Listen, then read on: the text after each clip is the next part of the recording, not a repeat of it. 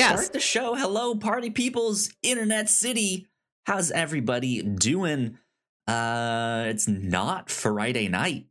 It is Saturday night. It isn't. Yeah. Wow. It's straight. So we like discombobulated our recording schedule this weekend. I originally moved crossplay out of Saturday because I thought I was going to be at a party on like all Saturday afternoon. Turns out I misread the thing. It's on Sunday. And so it would have been fine to, just keep the captain's log and the review show at the same times. But I was like, well, if I have my Saturday open, like I'm not really doing anything, it would help a ton if I could just knock it all out on that day. And so here we are, Saturday night, and the moon is out. I'm going to head on over to the Twist and Shout. Melissa, how are you? I'm doing fine. It's rare that this was like a day bookended by podcasts. Sometimes on Sundays we'll do 2 in a row. We'll do like a captain. We'll do a review show, and then we have like a movie we have to do a reaction to. We'll record a Patreon bonus episode or something. I know that it's weird to have review show in the morning and then captain's log that same night. We never record review show before captain's log, so we had nothing new to plug. We just told everybody about last week's episode again. Right. Yeah. It was like, it was Batman week last week on the show. We don't know what we're it's always Batman week in your heart. Oh, yeah. Batman week in my heart is year. It's Batman year. Batman life in my heart. Good stuff. Well, welcome everyone to the Whatnots Captain's Log number 182. My name is Kyle Springer, and of course, I am joined by Melissa Wilkinson. Melissa, correct. I think we got your storm when we recorded the other night, and you were like, it's storming, it's raining, all that stuff. I think we just got your storm last night because it was pouring rain and thunderstorming, and then today it snowed. So we have like an inch of snow here. Mm-hmm. So yeah, I stayed home from work on Friday because I thought it was going to snow, and it snowed like an inch in the morning, and then it melted, and I would have been fine. Yeah, but no, it happens. Chickened out, stayed home. Yeah. So what have you been up to? How's your week been? What's on your mind this week? First off, I want to say that the Doritos Locos taco is 10 years old.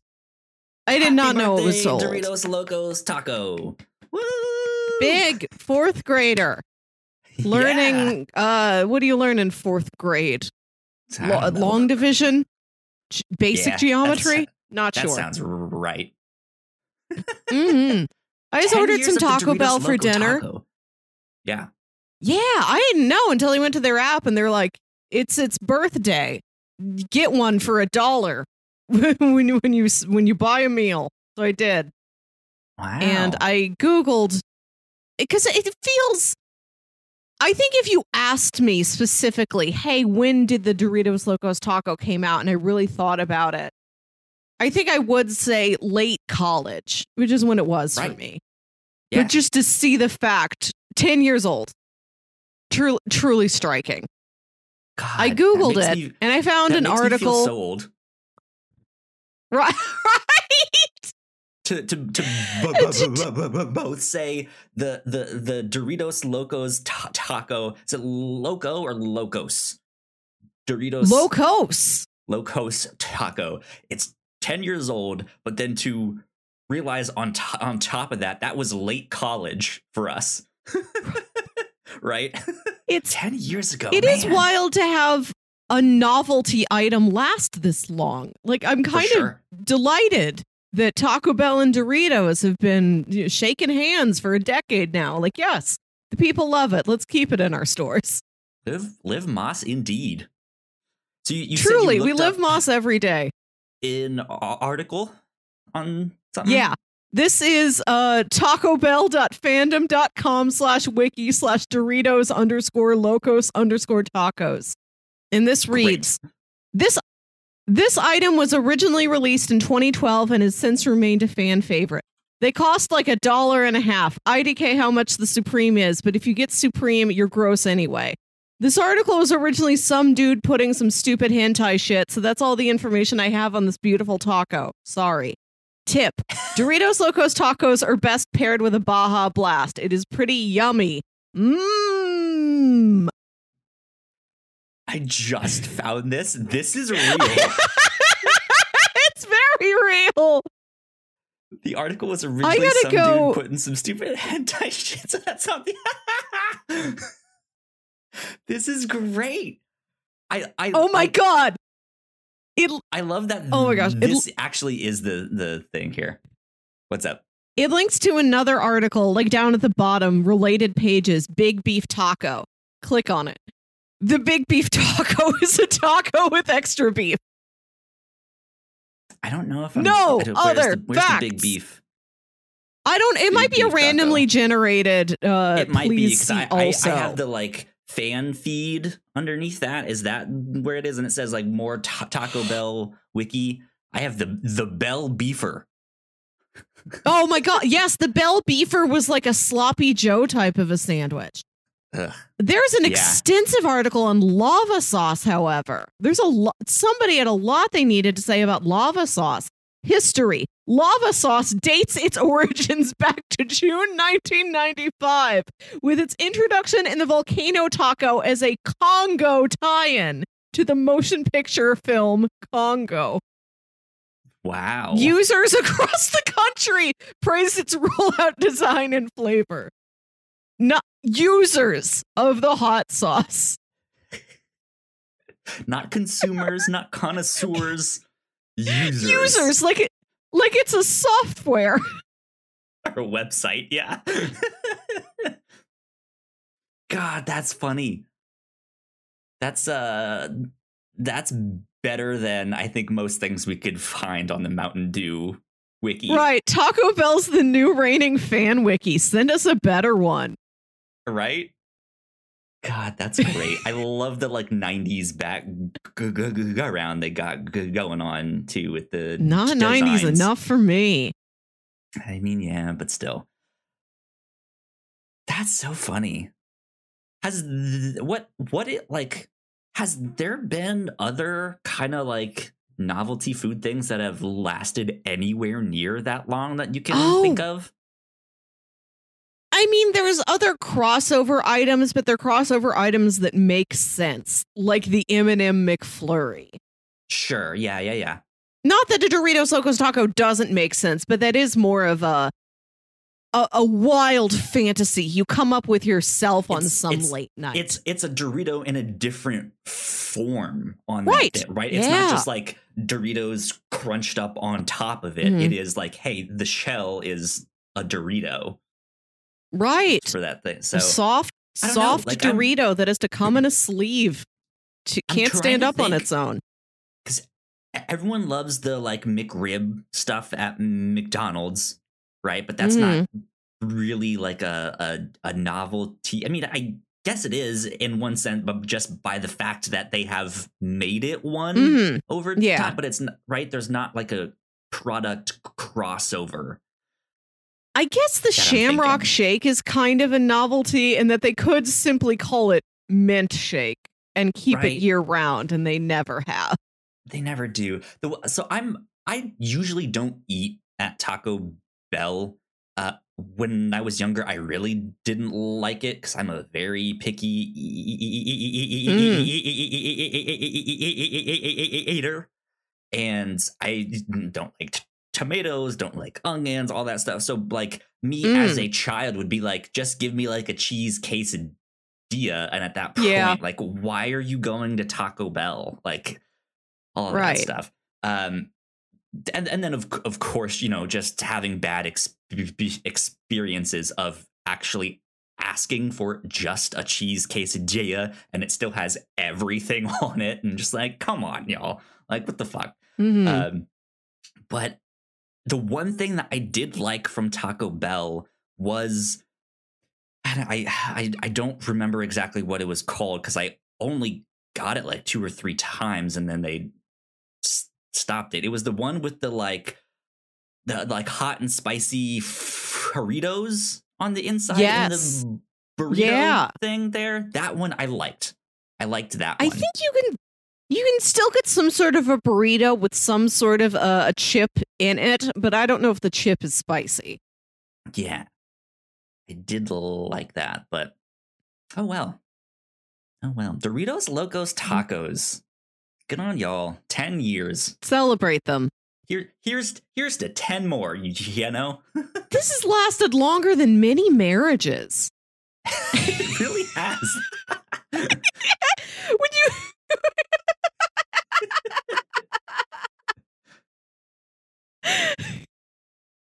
It's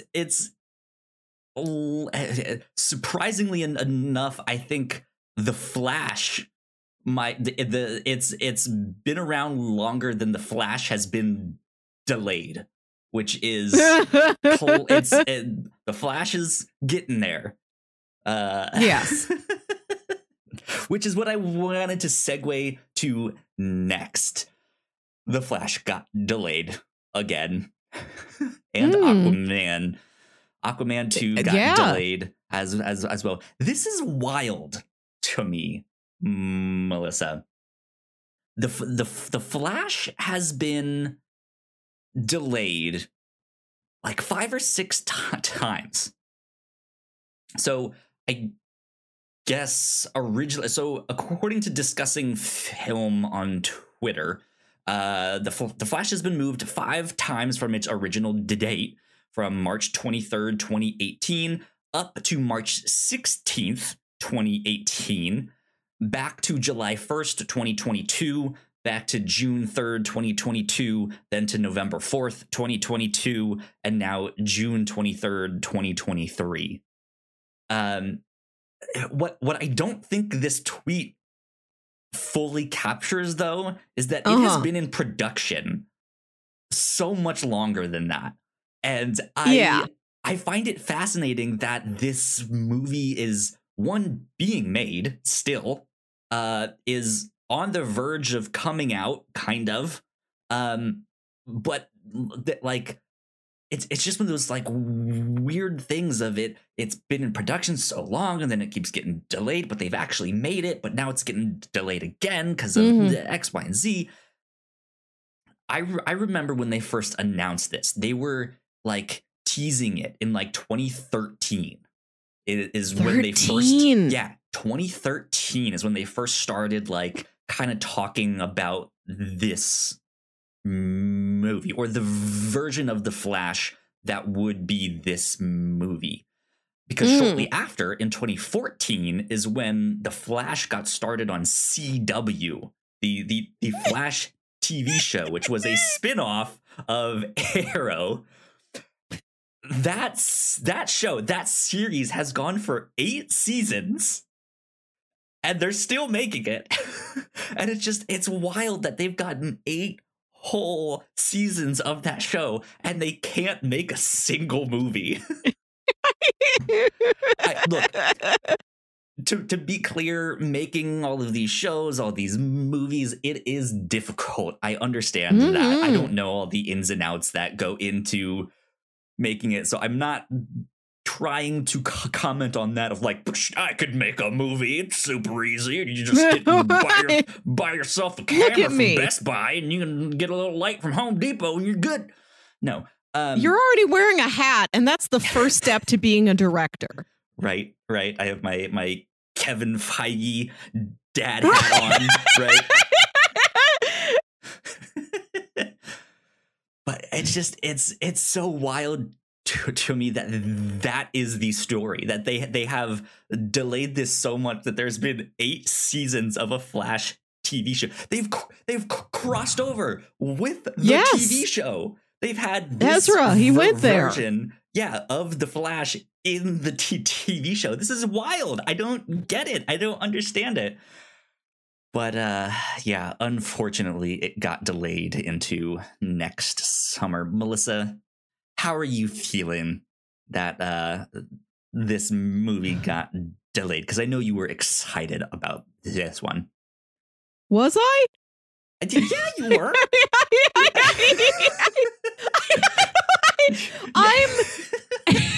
I'm as excited for this as I am for any superhero film, I suppose.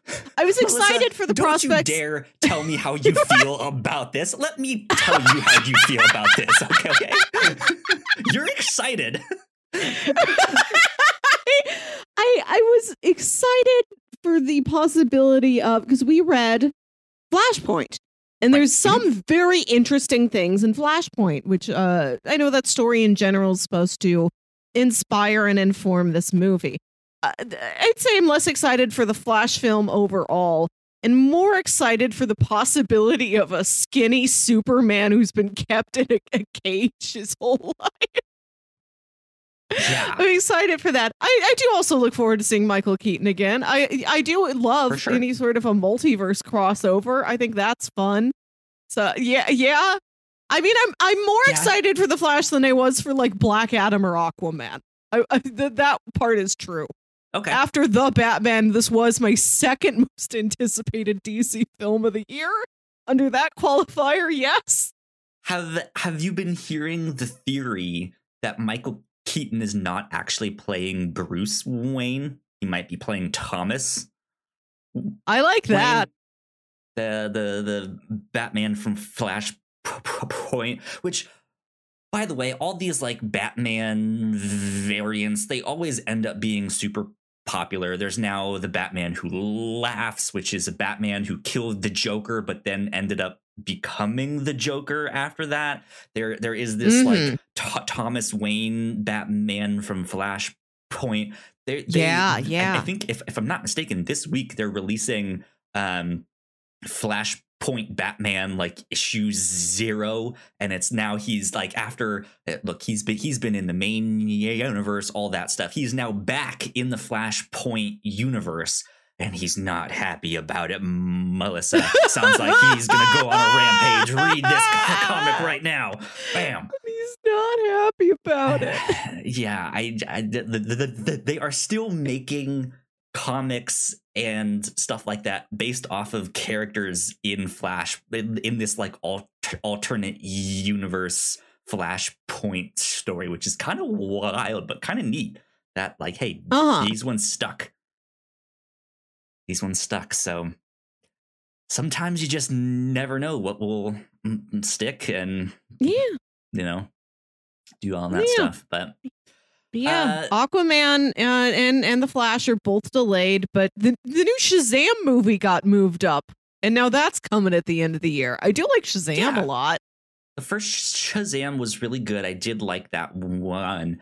I did see some tweet that I think it was one. I don't remember if it was like the director or like someone who worked on the film was like, well, the problem with the Flash now no longer coming out before our movie is that we can't really explain away why the costumes are all different now. We could have just said that the Flash like screwed with the timeline and all that stuff, but now we can't really do that except for, I guess we could just say the wizard did it. Like, I guess that's a good thing about having a wizard in your movie. Jaimon Hansu just gave you a makeover. Magicked it away, right? Yeah.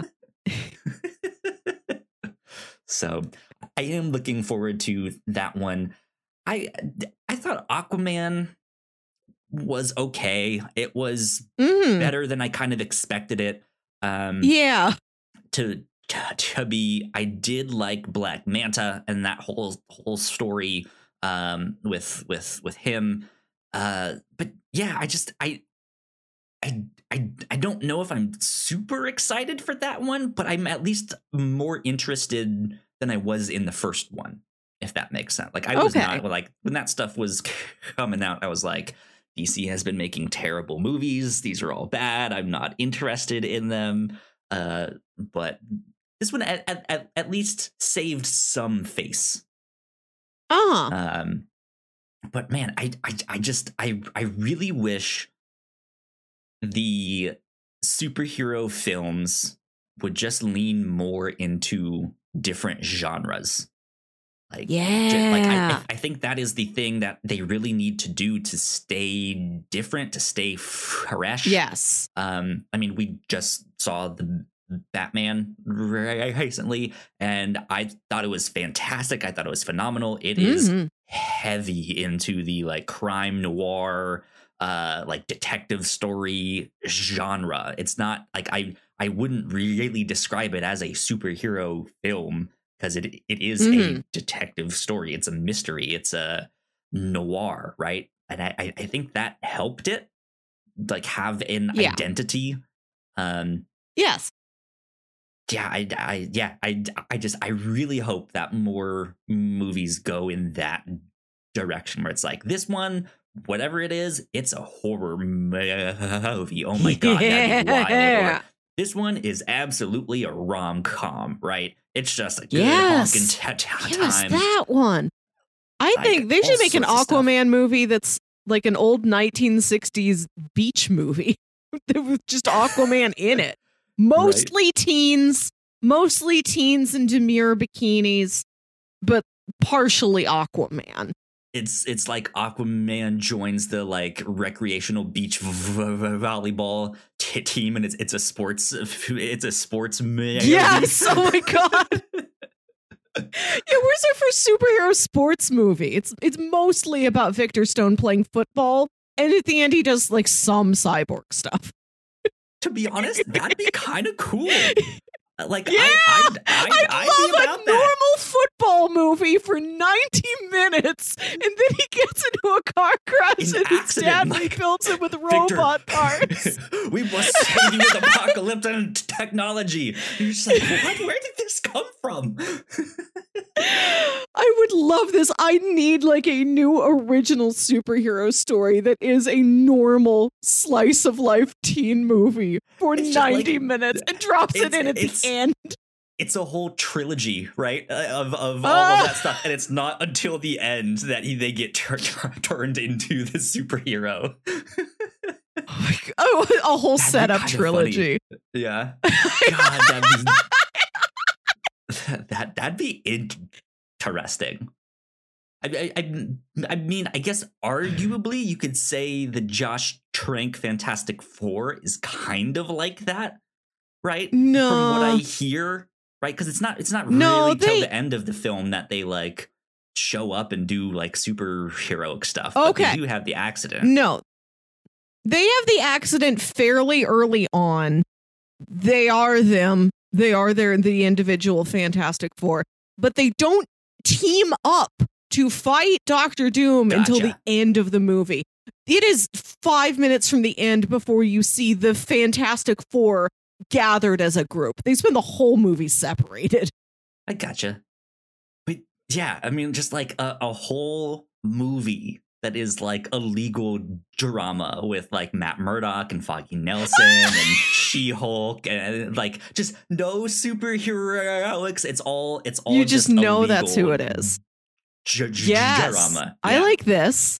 That'd be fat. Like I think they really do need to lean into that, because then when they do the like Avengers style team ups, they could just do the most big bombastic popcorn flick. Just all action all the time, and like you care about these characters because you've dived so much into these like everyday life stories of these. I don't know. I'm sure it wouldn't play well all the time. Like you still do need some like, let's just do a superhero movie with She-Hulk, right? And she fights Red Hulk, or she fights Titania or something, right? But yeah, just I would love to see them take more chances with genres. Just go deep in those genres for sure. I feel like we talk about this once a year. We have to, because they still don't do continue to. They still don't do it until they listen to me, right? Our podcast until we get our first superhero musical. Once a year, we'll gather, we'll reconvene, we'll imagine, we'll brainstorm. take this with a grain of salt because I don't remember who tweeted it out or how true it might be. I did see something on Twitter that said like fan footage of Paul Rudd on set looks like he's doing bits of a musical for Ant-Man and the Wasp Quantumania. So I don't know how true that is, but if there's a universe they go to that has them singing all the time, or maybe he's just in the lab with headphones on, right? And like doing some musical thing. I don't know. Who knows? But you never know, especially with a name like Quantumania. Right. Maybe Kang sings. I'd love that. Maybe, yeah, there's a Kang magician that was like, and you shall now sing. Aha. I think he needs a powerful villain number, like a Poor Unfortunate Souls or a Be Prepared. Yeah, I was about to say a Be Prepared. Be prepared. Give it to us. We're ready. I'll pay extra. Indeed. Well, let's take a quick break for housekeeping, and when we come back, we'll continue this train of long delayed movies or movies that took a long time to make. So we will be right back. We put a lot of hard work into the shows that we make, and yes, we make multiple different shows here at The Whatnots, and we'd love it if you check them all out. You can find out more information on our website at thewhatnots.com, as well as your favorite podcasting platform of choice. When you type in The Whatnots, all of our shows will pop up right there. Just don't forget to give us a nice rating and review if you like the shows. If you want to support what we do here at The Whatnots, patreon.com/thewhatnots is the best place to do that. You can support us for as little as $1 a month. You can get all kinds of exclusive content at the $3 tier. You can also get a shout out and a thank you on all of our shows at the $5 tier. You can support us on Twitch by subscribing to our channel at twitch.tv/thewhatnots, and we would love to have you all join us for our live streams and talk with us in the chat. And lastly, we have merch. If you'd like to grab yourself a shirt or a sweatshirt or a mug or something else, go to thewhatnots.com/store to pick up some merch today. We are back. A big shout out to all of our Patreon supporters, especially those at the $5 tier. So thank you to Sam for supporting us so long. Thanks, Sam. I know we're usually live streaming these. We're not on this one because Twitch and OBS is being funky and not letting me do all of that stuff. So I gotta figure that stuff out. But thank you for supporting us nonetheless. Yeah. We appreciate it a lot. Sam, we miss your presence. We keep you in our hearts. Indeed. Cool things that we've been up to here at The Whatnots. I can say what we've been up to on the review show. Melissa, you and I just recorded a whole podcast on the Black Swan. You gave me a thing of Oscar nominees, Oscar winners for this one here. Natalie Portman won Best Lead Actress. And this is one that I hadn't seen yet and had been meaning to get to for a long time. And I enjoyed it a lot. So go check out our review of Black Swan. Again, all the stuff from last week, Batman week, Batman year in my heart, Batman life. Good stuff there. We did a bunch of Riddler's Riddles here on the Captain's Log last week. You guys should go check that stuff out because that was a lot of fun.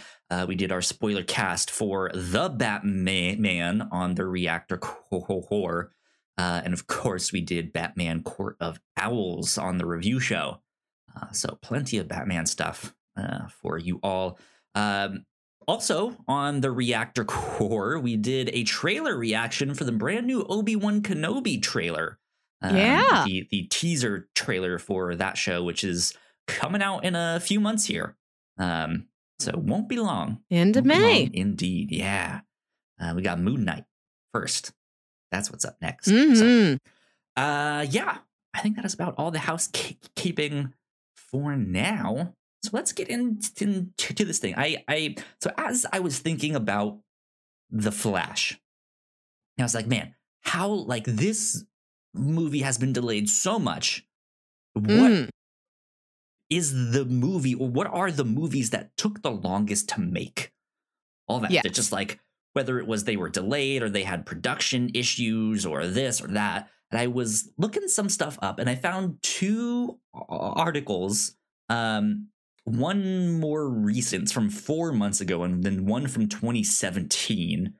And then I also looked up, I have a Wikipedia article with a list of films with the longest production time. And they all give different answers. I don't think the like listicles that I found are like the definitive, like these are the longest ones of all time. It's just say, hey, these are like ones with really long times. And I kind of scoffed at a bunch of them because it was like, this one took 4 years to make. And I was like, that's right, kind of normal. Yeah. Like it's maybe a little slow, but that's about average. But yeah, they have ones on here from like they have The Fall from 2006. It says it took over 4 years to complete. Right? Wow. Beautiful film. You gotta put a lot of time into that. Yeah, there's another one called Samsara. Looks like a Bollywood film that shot in 25 different countries, took 5 years to finish. Like this stuff, like it makes like 5 years. That's a long time, sure. Yeah, but I don't know. Like that's not really what I was like from 2013 when they first started talking about The Flash. Here we are in 2022. It's 9 years, right? And it's still not out yet. Well, you remember our fiendish friend Artemis Fowl and how when we first picked up those books in like the year 2000, 2001, there's a little page in the back that says, did you solve the magic fairy puzzle? Right. If so, you could win a walk-on role in the upcoming Artemis Fowl movie. And then this movie was a development mystery for a long time. Eventually, Disney acquired the publisher, became a Disney project. They filmed it. It was delayed a couple times and then quietly put on Disney Plus in like May 2020 to the excitement of maybe only us. Right.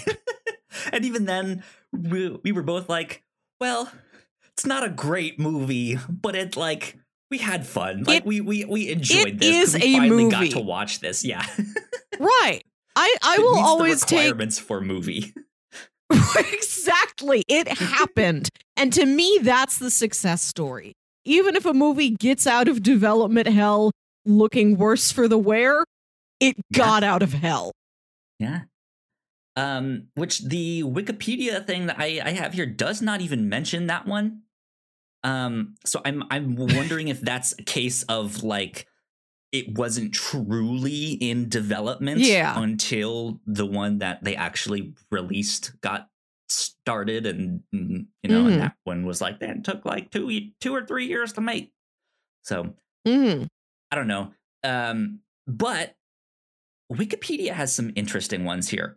The longest number let me ask you this, Melissa, what do you think the longest number of years for production a movie has gotten, according to this Wikipedia thing here?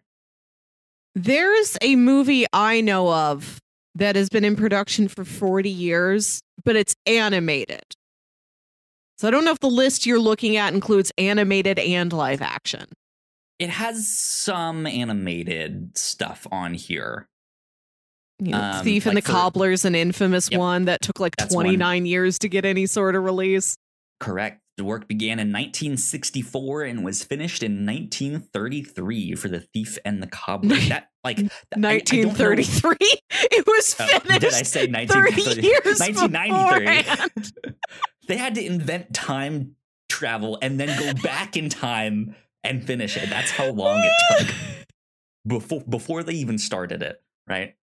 No, but like that makes me interested now. Like I kind of want to go watch The Thief and the Cobbler to be like, Okay. what is this movie? Do you know anything about The Thief and the Cobbler? I don't. No. Okay. This was the passion project of animator Richard Williams, who directed. He was the animation director for the cartoon half of Who Framed Roger Rabbit. He's had a rich history in the medium. And this was his passion project. It's sort of an Arabian Nights sort of tale where a simple cobbler falls in love with this princess, but like her dad's royal advisor wants to marry her and he tries to get the cobbler out of the way. And he would take odd jobs to work on this. He'd do like commercials or animated film, intro credit sequences to pay for this thing. Would work on it whenever he had funding. And it is kind of wild. Incredibly detailed. Like there's like huge shots that like zoom out of one little room, out of a window, out through this entire city, and it's all hand drawn.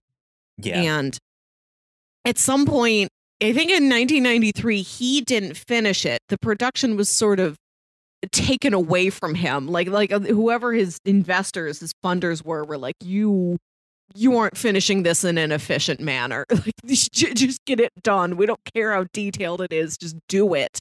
I gotcha. And so it was, it was released like twice. It's a very quiet, thoughtful movie. Like the main character doesn't speak.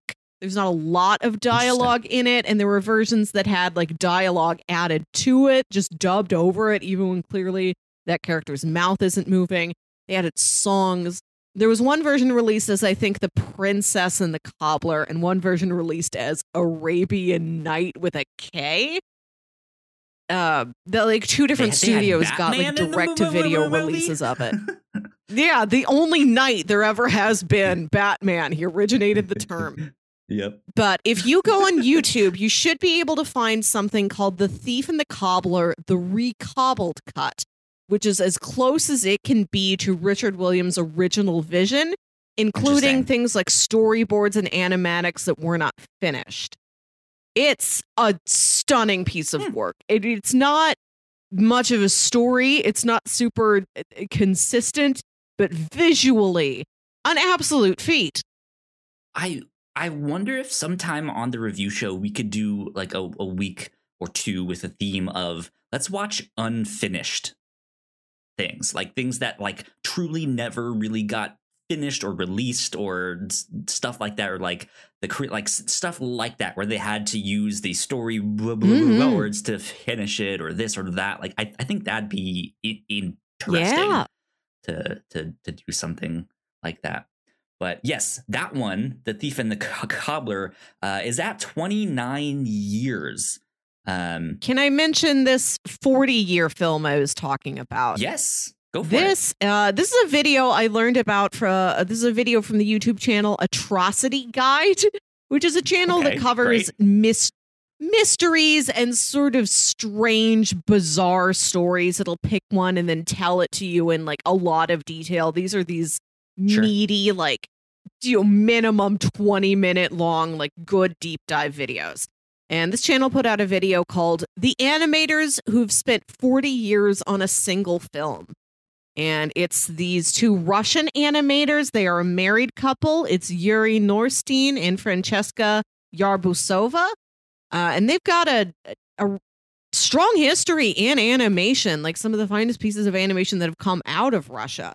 They do this beautiful, like hand-drawn and layered effect. Like it's not like sheets of drawings. They draw and then they move the pieces with the drawings on them around almost like it's stop motion. It's a sort of like paper, like illustrated stop motion thing. It's really unique. And for 40 years, they've been working on a adaptation of a Russian short story called The Overcoat, about this, this poor older working man who's been working his whole life. He buys himself like a new overcoat finally after saving up this money, and then it like changes who he is. People look at him differently now that he has this nice overcoat. and it kind of affects his life maybe for the worse. Yeah. But they've been working on it.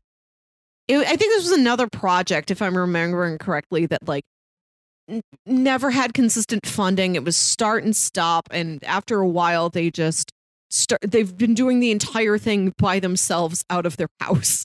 And they realize we're never going to finish this. We will die before this is finished with the amount of detail and craft and time that goes into this, and the fact that it's just two of us and maybe some assistants sometimes. And it's this sort of sad but beautiful story of creation just for the sake of creation, knowing that you will be unable to create a complete, cohesive work. Yeah. That one, according to this Wikipedia thing, is currently at 41 years in production.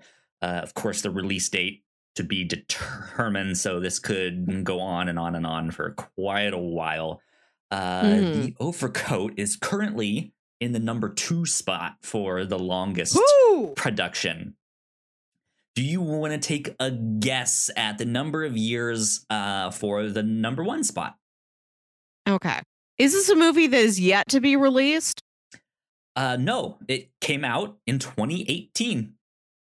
2018, golly. Oh, is this Terry Gilliam's Don Quixote? I don't know how long that actually took, but I know it was up there.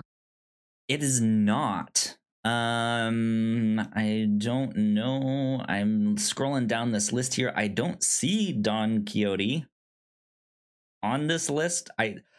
That's the thing. I don't know how complete or extensive this list is. This is just here's a list on Wikipedia. But no, it is not. I don't know. Don I'll probably Quixote. know it once you say it. So this is a movie called The Other Side of the Wind. It is, I have the Wikipedia page for that one pulled up too. Yeah. This is a film directed, co-written, and co-produced and co-edited by Orson Welles. It was released in 2018 after more than 40 years in development. Wikipedia lists it at 48 years in development. So apparently shooting began in 1970. This was intended to be Orson Welles' comeback to Hollywood. And I guess just on again, off again. They've been shooting it. They've been making this. There's a film within a film in this movie. They apparently, I think it got released on Netflix. Yeah, it's distributed by Netflix. So I assume it's still on there, but that makes me so interested to go watch this and go check it out. Especially after, I think, because last year I did that double feature of Citizen Kane and Mank, and they were both phenomenal. But yeah, like that, like knowing how much I liked both of those, and then to be like, this took 48 years to make. What the fuck? Like, I kind of want to go watch this now. And if I remember correctly, it's a story where like footage was lost and he died before the thing like was done being edited, and it took a long time to like get all of his footage back together again and edit it into what people believed he would have wanted. Yeah. I don't know for sure. It says, despite his death in 1985, filming was completed and several attempts were made at reconstructing the unfinished film.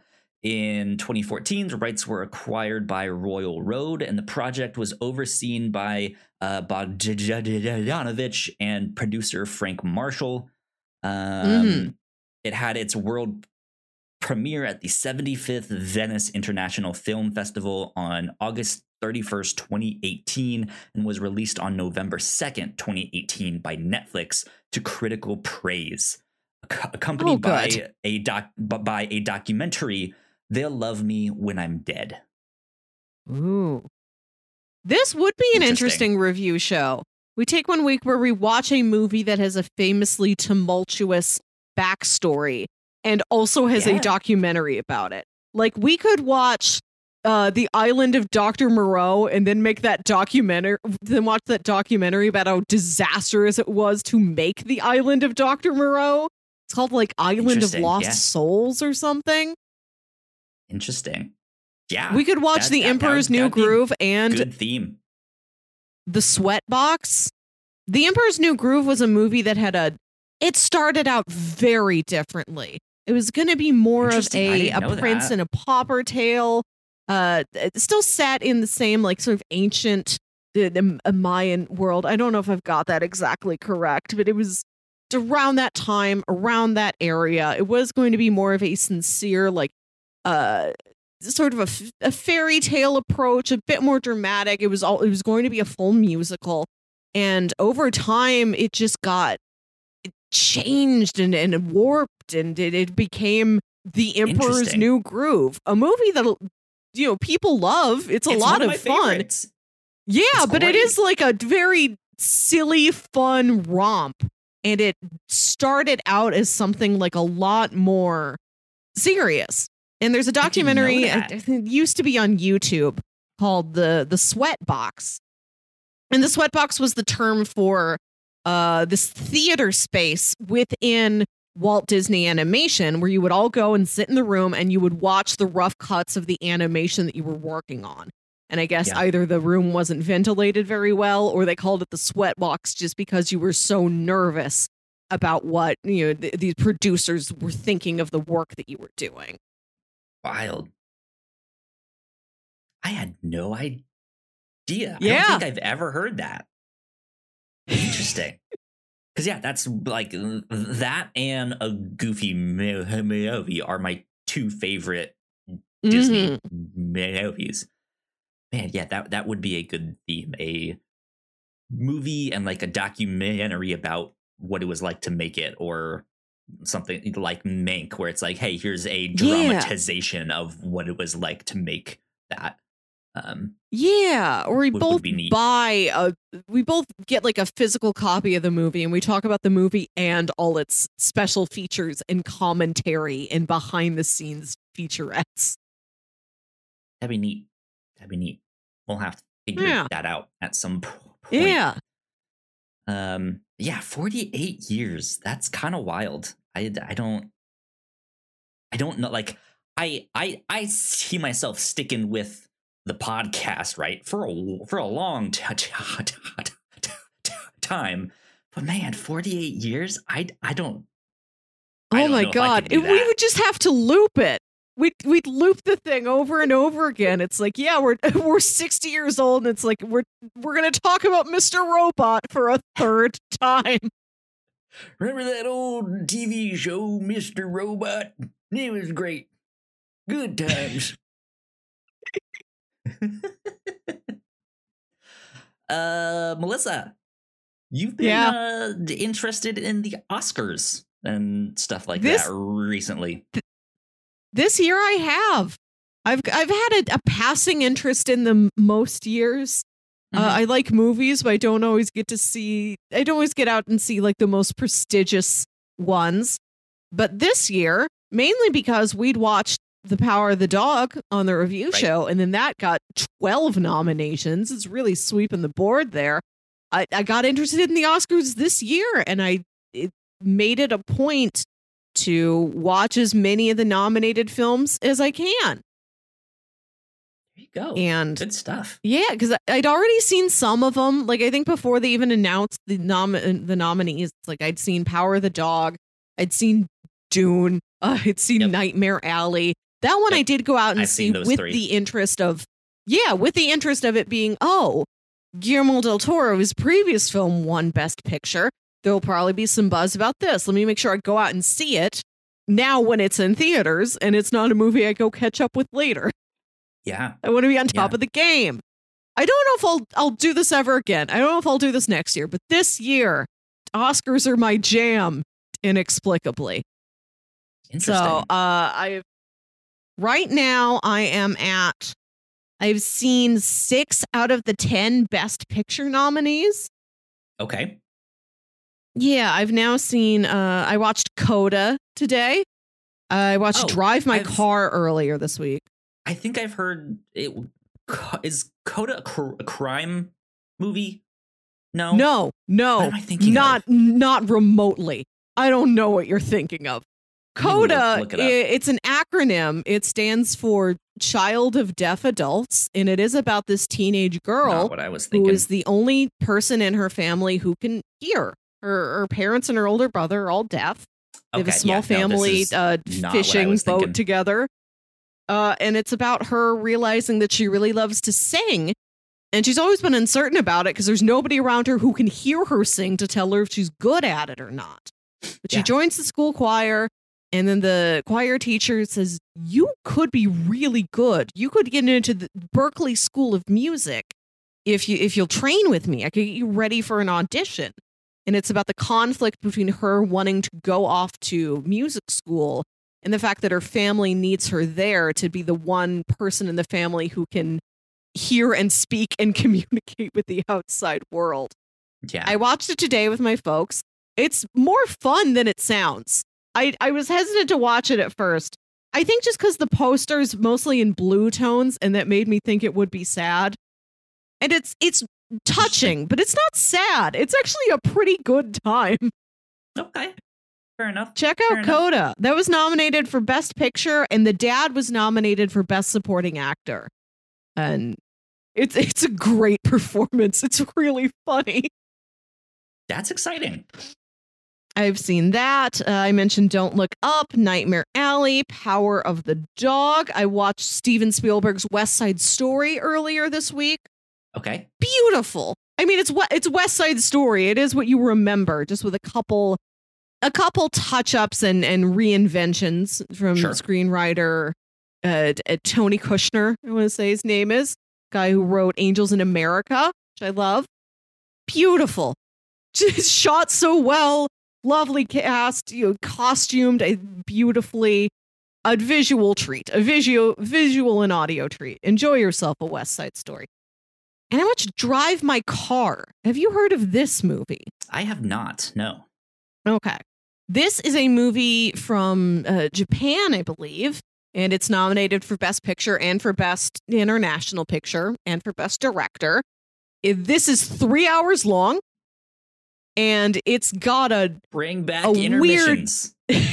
Bring them back, please. I'm all the way down for long movies, but let's bring those intermissions back. Right. This is a movie with a weird structure to it. It has like a 40-minute prologue, and the credits start 40 minutes into the movie, Kyle. Interesting. The movie starts with that, though. Right? This like long drawn out. Did you ever see the on Netflix or the OA? I'm not sure how to pronounce it.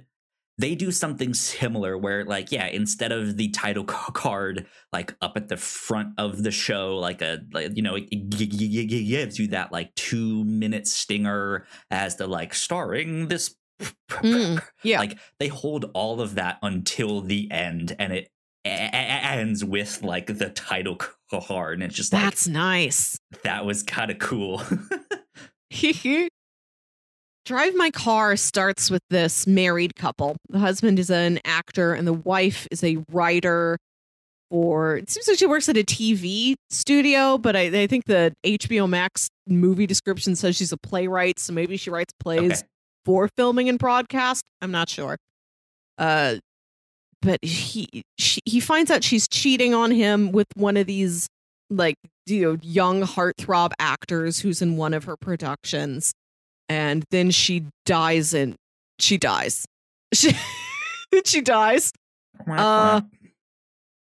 And one of the last things she left him with is that her husband was preparing to play the lead role in Anton Chekhov's play Uncle Vanya. So she left him with a tape of her reading all the other lines with a pause in between so that he could practice his lines against this recording of her. And he would drive around town and while and listen to this and practice all his lines in the car. Mhm. The opening credits 2 years later, he is going to a theater festival where he's going to direct a production of Uncle Vanya. And he gets to this town for this festival, and the festival organizers say, we had an incident several years ago where another artist in residence, like yourself, got into a car accident and hit somebody. So now we have a rule that all our artists in residence will be provided a driver. You won't be allowed to drive yourself. So that's where the title comes in, Drive My Car. Okay. It's about him bonding with this young lady who is his chauffeur, driving his car around, listening to his tape of his deceased wife reading half the dialogue for Uncle Vanya with awkward pauses in between. What a weird and strange like idea for a movie, right? That's someone was just like, that's what I want to make. Yeah. Interesting. That's so cool. I think it's based off a Murakami book. I think it's also nominated for Best Adapted Screenplay. But a lot of the movie is spent on the play he's producing. And this production of Uncle Vanya, which I read in college, I forget what it's about. It's a Chekhov play. It's like sad, struggling Russian people, but they're a family, and they find ways to have happiness and whimsy sometimes. A gun appears in the first act and goes off by the third act. Classic Chekhov stuff. Right. And this production he's directing, he has cast people from all across different parts of Asia, and they'll all be doing the dialogue in their own native language. So we've got actors within, this play within the movie who are speaking Japanese or Chinese or Mandarin or Korean. One actress speaks sign language Korean. And they'll all learn and perform their own parts in their own language. And not all the other actors are going to know what that language is. So they just learn the sort of the beats and the pattern of what it is that the other person is saying. Yeah, and like they know the script, they know what the words are, but they don't know each specific word that their co-star says and like what word that translates to in the script.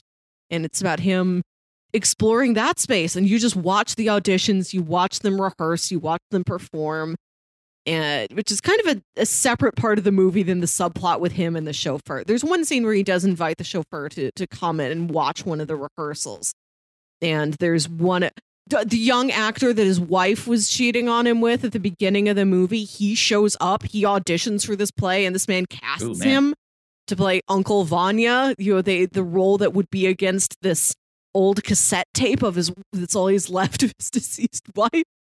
There's a lot going on, but it's a very simple, straightforward movie that's just got a lot of different layers to it.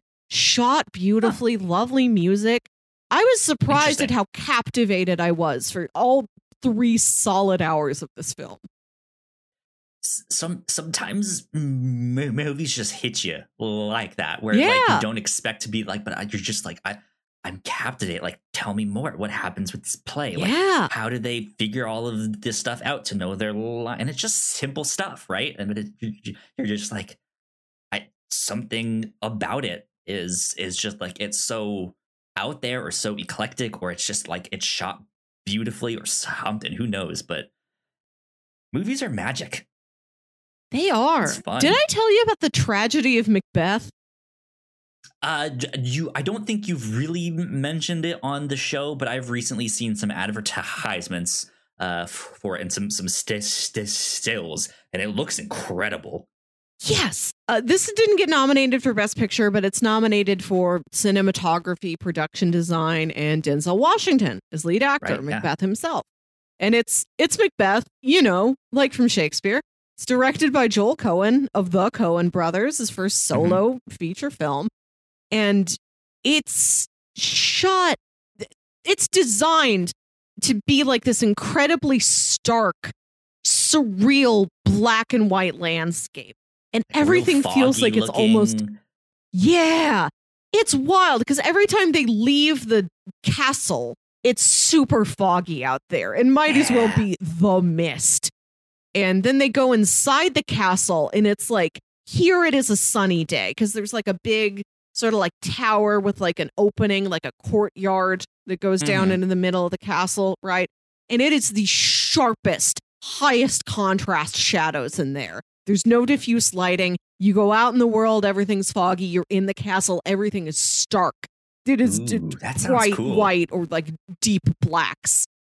Yeah, it looks really cool. Almost like an episode of Twilight Zone sometimes. It reminds me of the Mysteries of Harris Burdick, those old illustrations, if you're familiar with them. Mm-mm.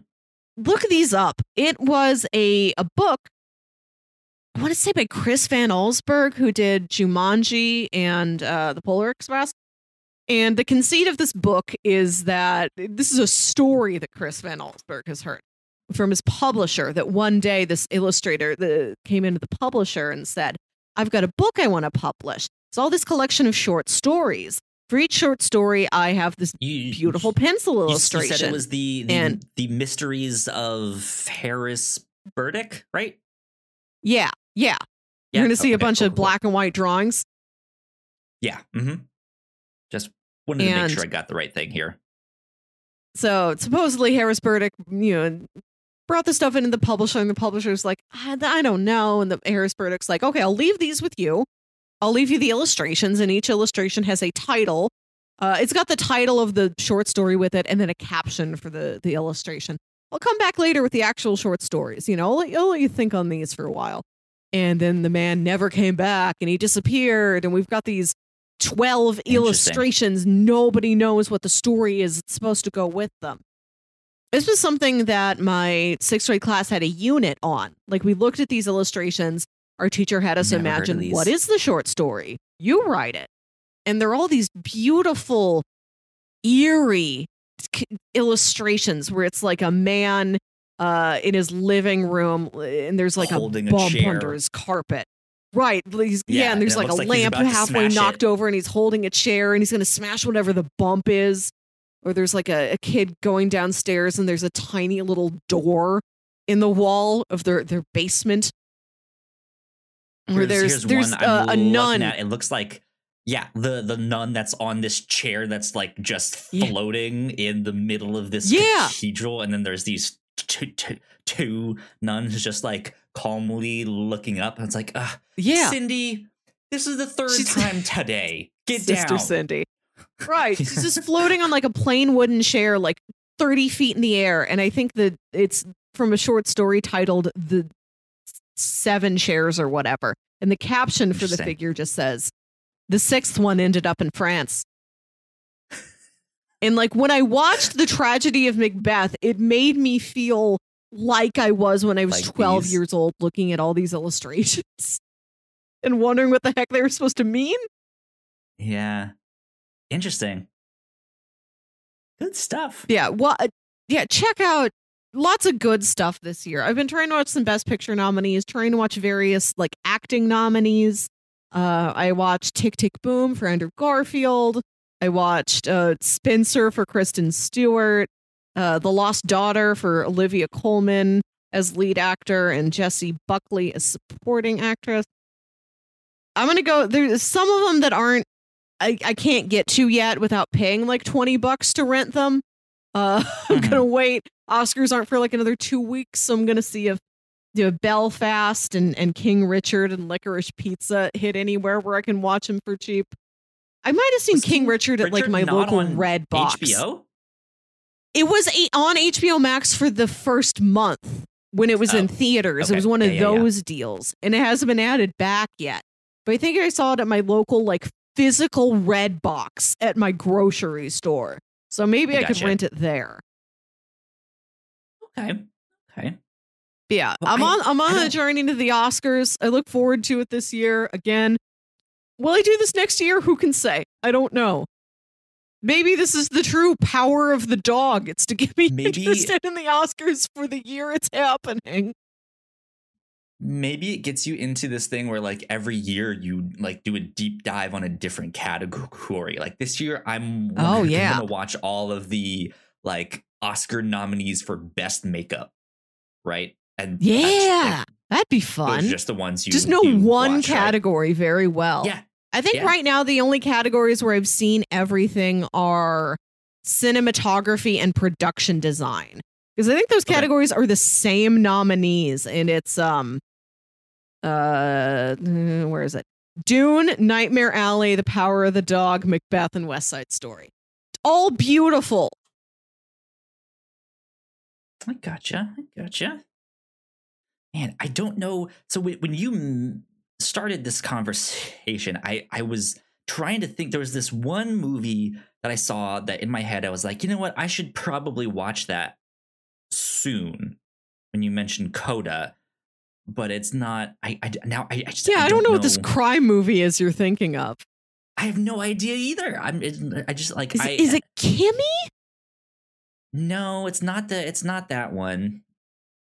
I know that's the HBO Max one where she witnesses the crime. Yeah, it's not that one. It had this like yellow and blue poster. It looked like there was some like ripped paper designs on it. It was a one word. I don't know, but that's when you said the word. I was just like, oh, it's that one, and then you were like, no, not at all. Wow, what is this? There was another one. Let's see here. You're gonna have to tell me whenever you figure out what that movie is. Another movie that I've wanted to watch recently is this Nicolas Cage movie, Pig. Yeah, have you? I've heard good things about Pig. I haven't seen it yet. I've seen some other recent Cage oddities, like Color Out of Space and Mandy and Willy's Wonderland, but I've not yet gotten to Pig. Yeah, I'm interested in some stuff like that. So who knows? But we brought this up a couple weeks ago. A couple weeks ago, we talked about how we'll need to do like some Cage stuff on the review show because we've never encountered him over there. So it's up to you if you want to give me some actual pitches or you want me to give you some pitches, or we just decide we're doing both the National Treasure movies for 4th of July. We can just decide that, just put it on the calendar. So I'm in the process of moving, so I haven't really been watching all that much, and I'm not making any progress on that stuff. So oh well, but soon I'm sure I will be making a lot more progress on all that stuff. So there you go. But I think that about wraps us up for this week on the Captain's Log. I just mentioned I'm moving. Next week we should be fine in terms of recording all that stuff. I don't know what my schedule is going to be exactly. I know my roommates kind of want to do a going away party for me. It's also closer to another one of my roommates' birthdays, so we might do some stuff there. We might move things around just a little bit. We're not sure. But after that, kind of playing it by ear. I know that the weekend that I do move, the 25th and 26th, not going to have access to my computer. I'm traveling, all that stuff. So we're playing it by ear. We might just take the week off at least, but we might have to do like an audio only thing that next week, or for both of those weeks, for whatever we decide to do. So just be aware of all of that. But that is about it for now for this week. So Melissa, where can the people find you on the internet? You can find me on Twitter and Instagram at Wilkywit. That's WILKYWIT. And listen to my other podcast, Saturday Morning Obscurities, show where me and my brother James talk about weird old kids shows you feel like only you remember. Yeah. You guys can find me at Yo Kyle Springer. And if you guys want to stay up to date with all of the stuff that we do here at The Whatnots, we are at The Whatnots on Twitter. So please go like, share, and subscribe. You guys know the deal with that. Help us spread the word. That would be great. And we will see you all next time. Bye. Bye.